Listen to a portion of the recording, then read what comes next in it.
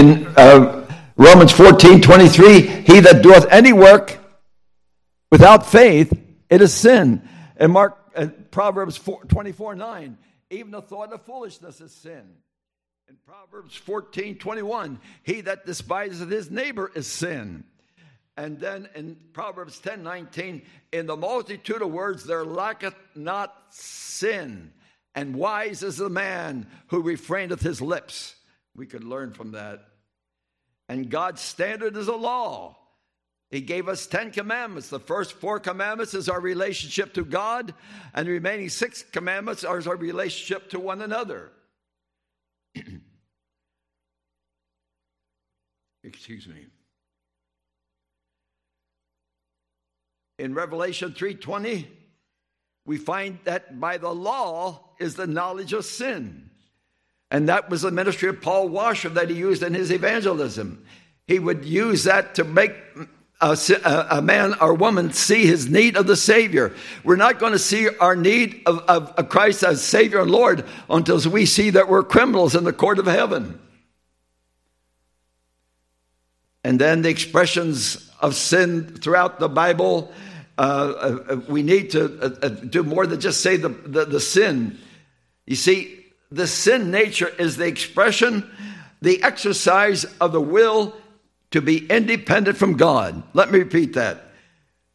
Sin is the exercise of the will to be independent from God. 2, Cain is a perfect example of that rebellion. God said one thing. He said, you come to me my way. And Cain says, I'll come to me my way. God's way or my way. And then the sin nature is to deny God's right to rule. The Lord gave a parable about the man that went to a far country. The prince went to a far country to get a kingdom. And the citizens back there said, we will not have this man rule over us. What he was saying is, that's the way they felt toward the Lord Jesus. We'll not have this man rule over us. And I ask you this morning, does he really rule in your heart today? I want you to think about that. Does he really govern your life? If he doesn't govern your life, then he's not your Lord. That's the reason I want to speak on this message today. And then something else that's so bad, it's turning a deaf ear when God speaks. That's what they did in the Old Testament. And Exodus in the 2 Chronicles 30:10, Hezekiah sent out a word they hadn't observed a Passover for a long time, and so he sent out the messengers to every city that they were to come to the Passover and celebrate this, which had been ignored for so long. And when the post came to the different cities, how were they mocked? They were laughed to scorn and mocked. We don't do that today. What we do today, we treat it with, if we ignore it, we treat it with indifference, or we're too busy to hear it. Some churches have a low view of sin, especially sexual sin. And I told you before that in many churches where there's a gathering, that their big problem in the church is sexual sin. That's nothing new under the sun. That was true in the church of Corinth. There was sexual sin, and they exalted over it instead of mourning over it. And then in the church in Thyatira, their Jezebel, a self-acclaimed prophetess, she taught the people to commit fornication and offer food that was offered to idols.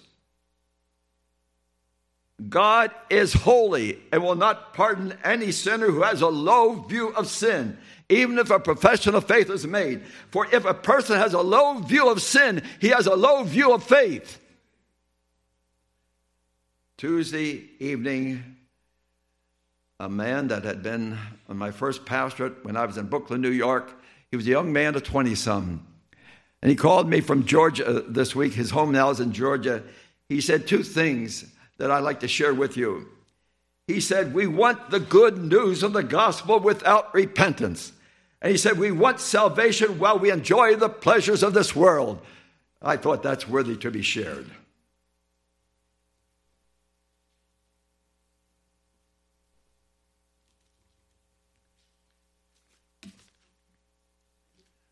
I'd like to give a few thoughts why we should hate sin. Sin separates us from God and from each other, and sin separates marriages. It mars the image of God, our Creator, in whose image we are to reflect. It makes man a servant, a slave of sin. For Jesus said in Mark 8:34, he that committeth sin, practices sin, is the slave, a servant of sin. Fourthly, it makes man a prisoner of sin. We're either a prisoner and free in the Lord Jesus Christ, or we are a prisoner of Satan. We belong to one or the other. Sin energizes love for evil, and then if we have a love for evil, we have a hatred for God. It paralyzes the will to do what is right, for we're under the dominion of sin. It reduces man to the level of beasts, for it says in Psalm 49:20, he that is honored and has no understanding is like the beasts that perish. Sin is deceitful. Oh, is it ever deceitful? It hardens the heart. I'll tell you how it's deceitful. We can talk very spiritual and yet be dead in trespasses and sin, or commit sin with no exercise of guilt. Let me repeat that. Sin is deceitful in what? We can talk very spiritual, but have no spiritual life governing our life. Sin is destructive. That's what it does to the local church. That's what it does to marriages, and what it does to relationships. And sin cannot be hidden. For be sure your sin will find you out. As it says in Hebrew 13, our hearts are an open mirror before God. Our hearts are an open mirror before God. I'd like to give you now, secondly, the biblical repentance defined. There are 3 Greek words used to give a clear and complete definition of biblical repentance. And the first is metaneo, used in Matthew 3:2 that I quoted earlier. When the apostle John, when John the Baptist used the word repent there, he was speaking as a change of mind. A change of mind about sin. It's a change of mind is to see God as God sees it, and why the gospel is preached to dispel the darkness. Psalm 1:13, the entrance of thy word giveth light and giveth understanding to those who are not too proud to receive it. And then Psalm 104 says, thy precepts give me understanding, therefore I hate every false way. Then there is It's to see God's law as good and holy and just. It gives the knowledge of sin and reveals how far below God's standard we have fallen. Repentance that changes the mind will do 3 things. Let me repeat that. Repentance that changes the mind will do 3 things. 1, it gives us a different view of God. It gives us a different view of sin. And it gives us a different view about the purpose of life. The second, metamolomai. It's a change of heart brought about by the Holy Spirit. As you I give you an illustration, the parable of the 2 sons in Matthew 26, 28, 29. The father said to the one son, go and work in my vineyard. And the son said, no, I will not. But then he had a change of heart and he went. The other son, the father said to the other son, go and work in my vineyard. He said, yes. He had a head conversion. He had yes. But his heart wasn't right. He said, no, then he didn't go. You see, a man, if he has intellect, he may have the knowledge of sin, but he may never see its ruin upon man or grasp the truth of how it dishonors God. It may go no further than to have a dread of punishment, no hatred for sin, or a desire to abandon sin. It's a cerebral Christianity. Let me give you an illustration. This week, There was a man that called me. He had gotten one of my tracts, and he called me and said how the tract affected him. He said, I'm a man of 68. And he said, I need a change of heart. He said, I am that man, Luke 15, 12 to 32. He said, I said, you mean the parable about the prodigal? He said, yes, I am the parable. I am the prodigal. And I asked him then, I said, well, when did you ever come to faith? He said, when I was 18 and 19, he said, I accepted Christ, but it was curable. It didn't change his heart. But now he wants his heart changed. You know what a joy that is, to have a chance to share the truth with. And his name was Leroy. And you better believe, not only did I share with him what it means to come to Christ, like I'm doing this morning, but you know what he got? A lot of gospel literature. His name was Leroy. And I tell you, I was 37 years old before the Lord changed my heart. And when you have a change of heart, a change of mind, and a change of direction, which I'll talk about again, then life's worth living. You have a purpose for living. But until then, you're trying to enjoy part of the world and part of God. You can't do that. It's one or the other.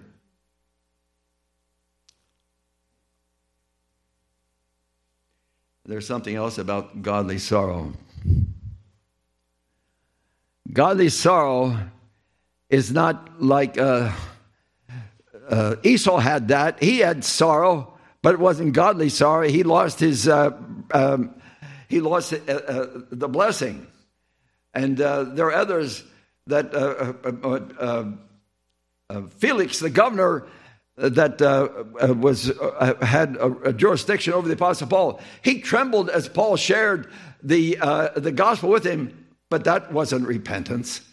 No, that wasn't a heart repentance. And then there's others. See, godly sorrow allows no room for indifference, but a conviction of personal sin and sincerity of heart that cries out to God for forgiveness, like it says in Psalm 51:1. Psalm 51:1 says these words. If I can get. Have mercy upon me, O God, according to thy loving kindness, according to the multitude of thy tender mercies, blot out my transgressions. You see, there's a cry for mercy when there's a heart repentance.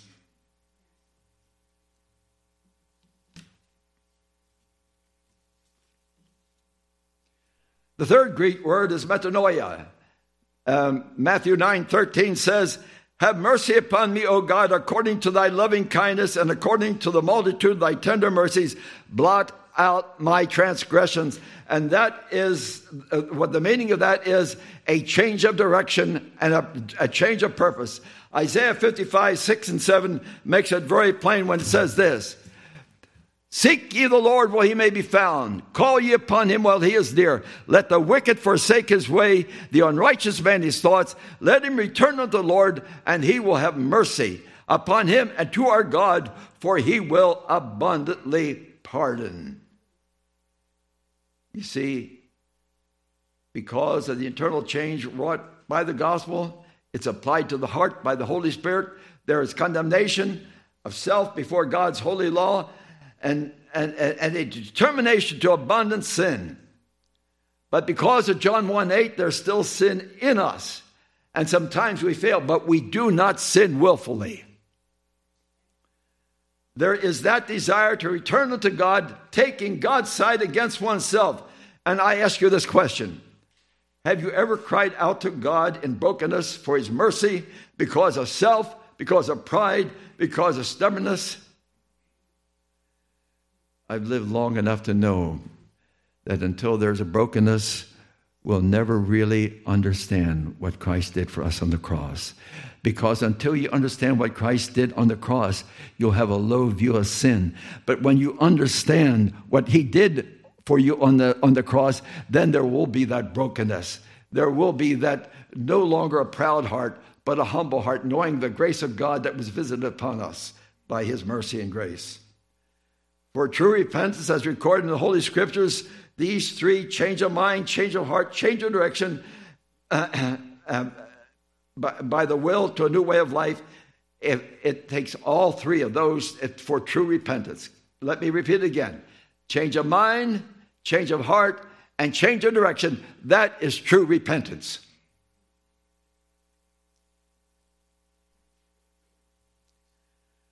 I'd like to talk a little bit about the evidence of true repentance and saving faith. In our introduction, the importance of repentance was made very plain by John the Baptist and the Lord Jesus. Why? You see, in the heart of every sinner, there's a refusal to be under divine authority. And what does this biblical repentance look like? That's what I want to share with you. It's the way the Lord expressed in Luke 14:31-33. This is what he said. He said there were two kings, and one had an army of 10,000, one had an army of 20,000. And the king with the army of 10,000, you heard me say this before, but it fits in here, said, there's no way I can defeat that king with 20,000. So he said, there's only one thing I can do, and that is send an ambassador of peace to make peace. And the only way you make peace is by holding up the white flag of surrender. And that's what repentance is, when we hold up the white flag of surrender and surrender ourselves to the Lordship of Jesus Christ. That is what it means. That's what our Lord was referring to in here. Because he said, so likewise, whosoever be of you, he forsaketh not all that he hath, he cannot be my disciple. Meaning you have to surrender what you have belongs to him. We're stewards of what he gave to us. That's true repentance.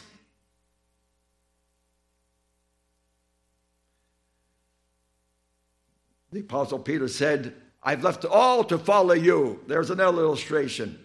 1 Peter 2:21, he says, the Lord, he expressed how he suffered for us. They said we are to follow his steps. He who was reviled not again. He who suffered threatened not, but he trusted himself to him who judgeth righteously.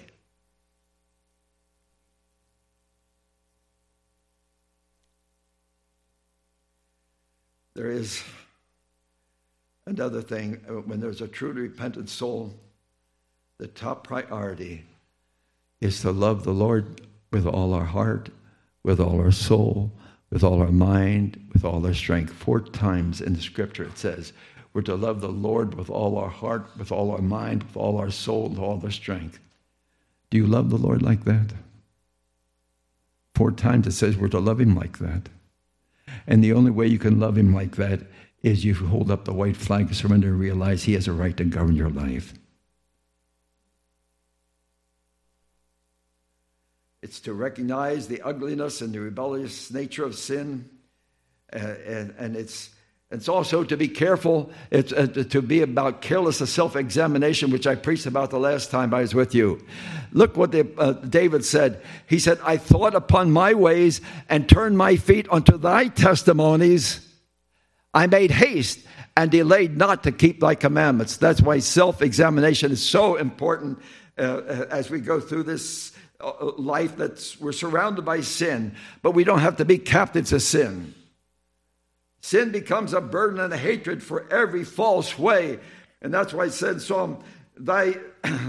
says in Psalm 119, 104, that thy precepts give me understanding, therefore I hate every false way. There's to be a spiritual alertness against besetting sins. Why? Because sin of a believer dishonors Jesus Christ. Let me repeat that. Sin in a believer dishonors Jesus Christ. And think of the awful price paid for our sins.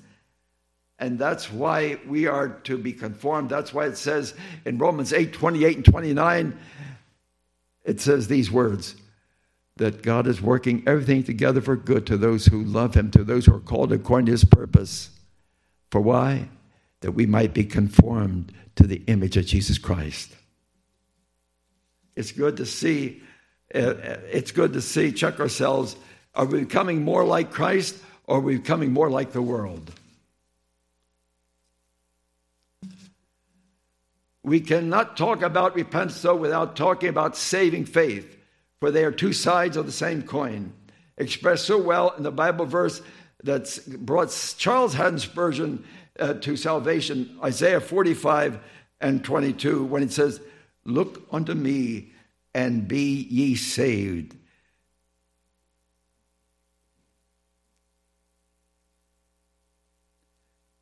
All the ends of the earth, for I am God and there is none else. You see, there we see a turning from sin to repentance and looking to the Savior in faith, believing. If one would just turn from his sins, he would still have sin's penalty upon his soul, which is judgment. But praise God, the gospel that commands repentance also provides an eternal refuge which can only be found in the Lord Jesus Christ. And I never weary about sharing these verses. I love these verses when it speaks about all that he suffered for us. I quoted earlier, think about that. Think about our Lord being made sin for us that we might be made the righteousness of God in him. Think about how, just think, we were under God's curse, under his curse, anathema. And he received that curse in our place. Think about how far we are away from God. But he, the just one, suffered for us, the unjust, that he might bring us to God. All the ordinances against us were nailed to his cross. Nailed to his cross. Our sins were nailed to his cross, and he bore the suffering of them. I say to you, Christ paid our sin debt in full by his atoning sacrifice. He conquered death, proving that he paid that debt in full. And now we who come to Jesus Christ are not to be caught up in the sins that honor the enemy, but in righteousness that honors Jesus Christ. That is why Jesus began to preach in Mark 1:15. In Mark 1:15, he's offering himself at the sinners through the gospel, regardless, big sinners, small sinners, all deserving of hell. But if we come with a white flag of surrender and are empty of self, that is repentance. And in faith, I'll give you an acrostic, faith. Forsaking all, I trust him. Forsaking all, I trust him. That's faith. His atoning sacrifice, his substitutionary death, his righteousness, saving faith unites the soul to Christ, which makes us acceptable to God and prepares for us for that divine appointment which we all must keep.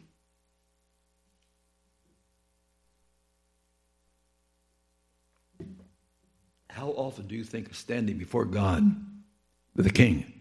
How often do you think about that? I think about it a lot.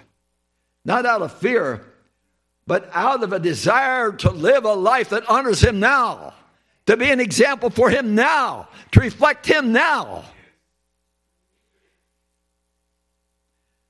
Gospel repentance and saving faith sees the beauty and the blessing of living a life of holiness expressed in Ephesians 4:24, where we read these words, "Be renewed in the spirit of your mind, and that you put on the new man, which after God is created in righteousness and true holiness."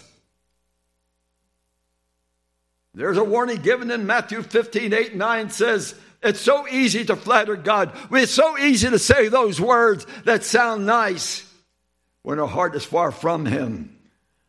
But when we flatter God with our lips while our heart is far from him, it's so easy to deceive ourselves, religious yet loving the world that hates God. And if you're resisting the Lord's right to govern your life, you have no true repentance. I repeat that. If you resist the Lord's right to govern your life, you have no true repentance or saving faith. And I say this not out of judgment, but one day I thought I was a good Christian, but I was a sinner just like the rest. Oh, I was religious, but I didn't have Christ in me, the hope of glory. Now I like to talk about the appointment to appear before the judge. The judge, the Son of God, the Lord of glory, in his humiliation, he was judged by man. But he was judged on Mount Calvary for our sins. Think of that. He was judged by man when he walked upon the earth, and then he was judged for our sins when he on top of Mount Calvary. And when he puts on his judicial robes, Matthew 25:31, and is seated on the throne of his glory, how awful for a sinner to still be in his sins.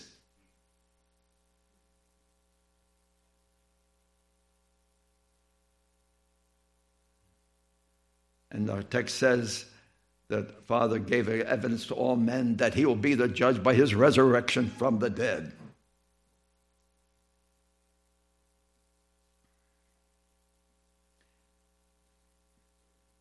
For when we face him, we'll be facing deity and his humanity. He never ceased to be the Son of Man.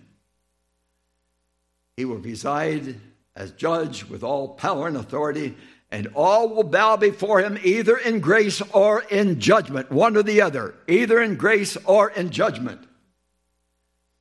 He will be the judge at the high tribunal, and there will be their perfection, which this is so wonderful. The way he was humiliated, but when he is at that judge, when he assumes the robe of a judicial judge, that's when there will be the perfection and culmination of his exaltation. That'll be the limit when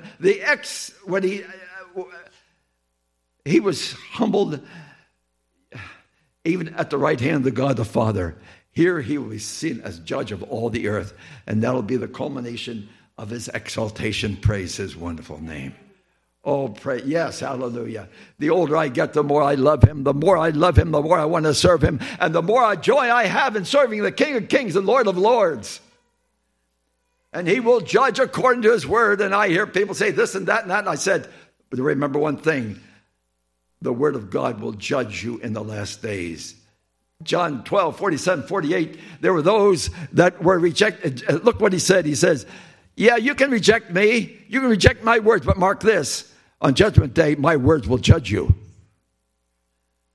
And judgment will be in righteousness. Psalm 96:13. He will judge the world of righteousness and his people according to the truth of the gospel. You see, the secrets of men will be judged by him. And just think of the secrets you're hiding. They'll all be judged. Romans 2:16. It'll all be made plain.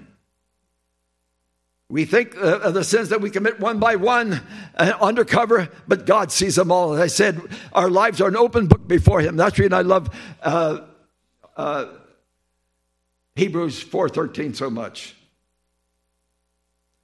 And when we stand before him, there'll be no escape. No plea of ignorance or plea bargaining for a lesser sentence.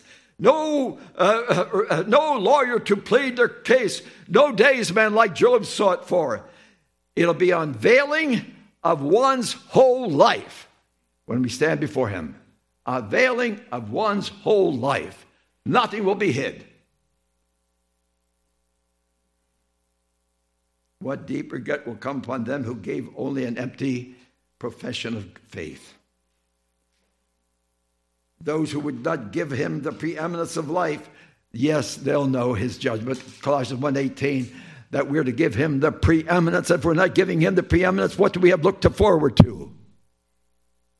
The terror of those who depend upon their works, how awful it be. Because all our works are tainted by sin. That's why we need the righteousness of Jesus Christ for him to accept our sins, because they are acceptable to him, because with him we're righteous. Oh, the older I get, the more I see what he did for us in making us righteous just as he is. And how can we be so slovenly and careless about worship?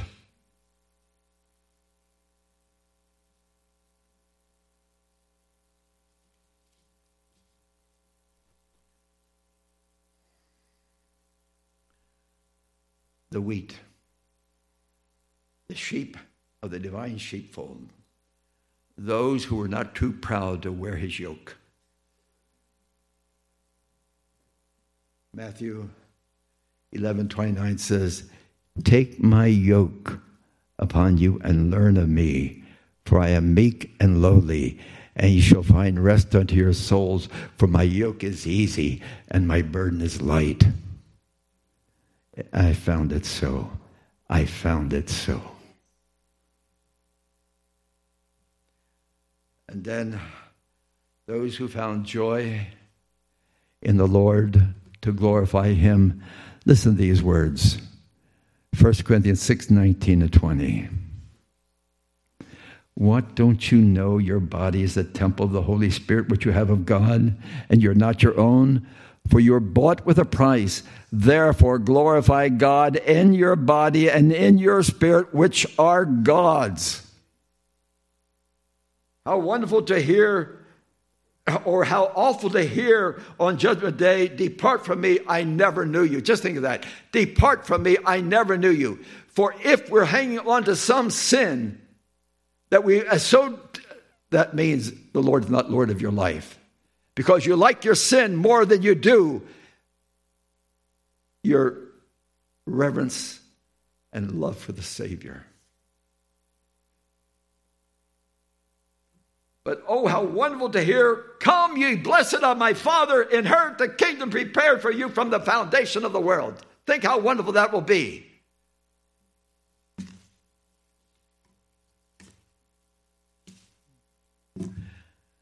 Just a few words in application.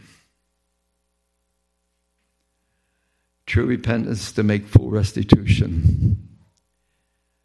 Proverbs 28:13 says, he that covereth his sin shall not prosper, but he that forsaketh them, and he confesseth and forsaketh them, shall have mercy. When I thought about this, I thought about when as a young man, we had a gas station near the home. And I remember we'd go down to the gas station. One of our friends was helping the owner. They had a little restaurant there too.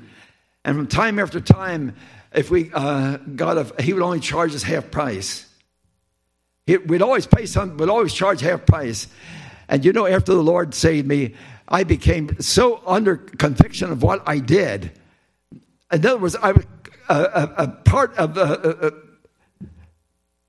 but I couldn't do anything about it because he was no longer there.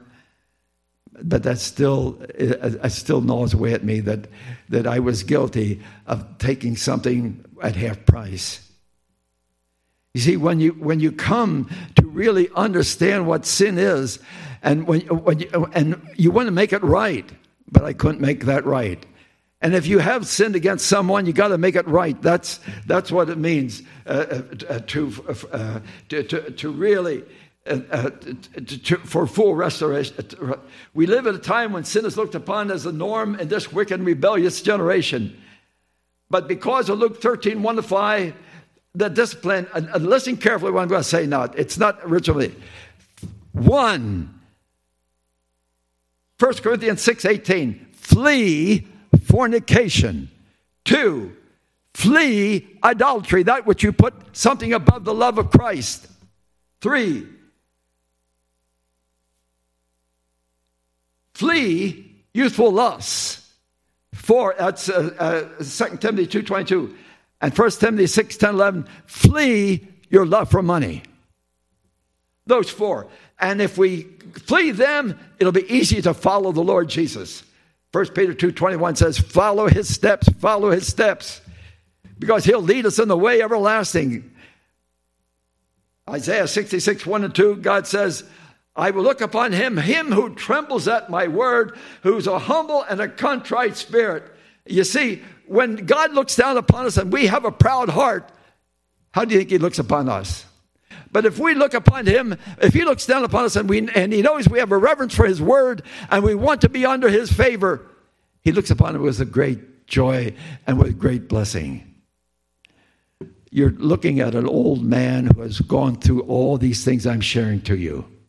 And that's the reason I can share them with conviction, because I know when the Lord is governing your life, what a joy it is in the Christian life. But if we're just going to give him lip service, we're going to talk spiritually, but not live spiritually. What a sham.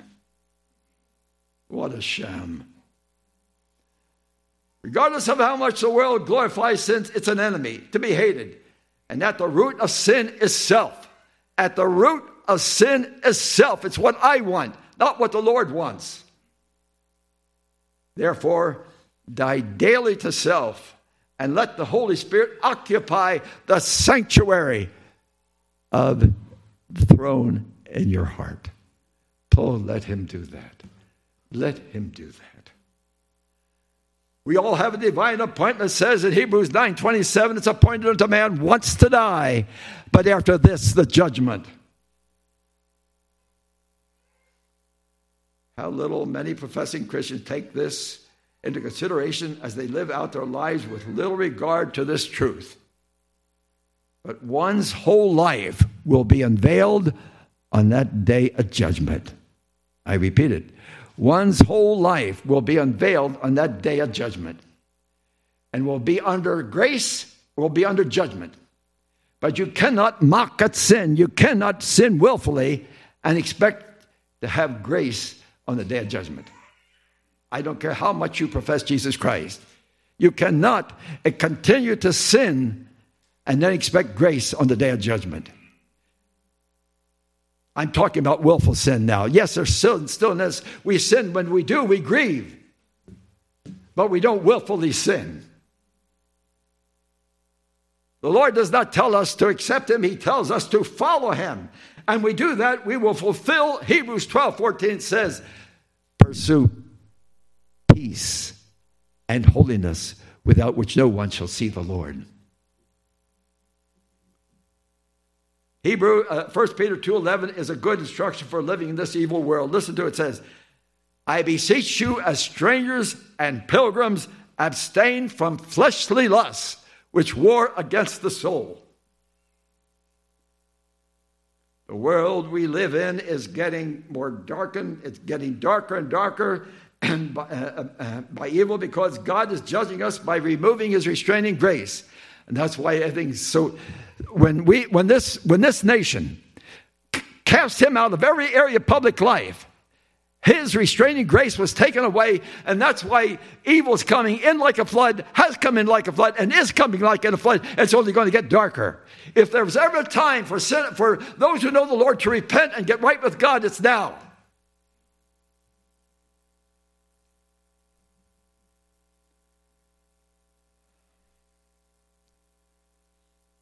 The discipline we need is what the Apostle Paul instructed Timothy. 1 Timothy 6:12, he says, fight the good fight of faith, forsaking all, I trust him. And then follow after righteousness, godliness, faith, love, patience, and meekness. Let's get rid of that proud spirit that we carry around with us. Let us have the humility that our Lord showed in the days of his humanity. And one more thing. Let us judge our lives in the light of the gospel. 1 John 1:7, walk in the light as he is the light, as he's in the light. And we have fellowship one with another, and the blood of Jesus Christ cleanseth us from all sin. Praise his wonderful name.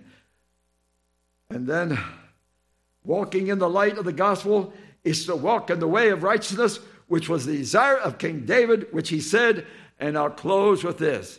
Search me, O God, and know my heart. Try me and know my thoughts, and see if there be any wicked way in me, and lead me in the way everlasting. Praise his wonderful name. To be in the way of the Lord, to bring glory to the Lord, to anticipate being with the Lord. Praise his holy name. Lord, may your word not return void. May all who have been hearing the sound of my voice begin to understand the ugliness of sin, the ugliness of self, and the ugliness of pride. But may we all be humbled to learn of our Lord Jesus, who was meek and lowly in heart, and will find rest unto our souls, for his yoke is easy and his burden is light. Praise his blessed holy name. In Jesus' name, amen.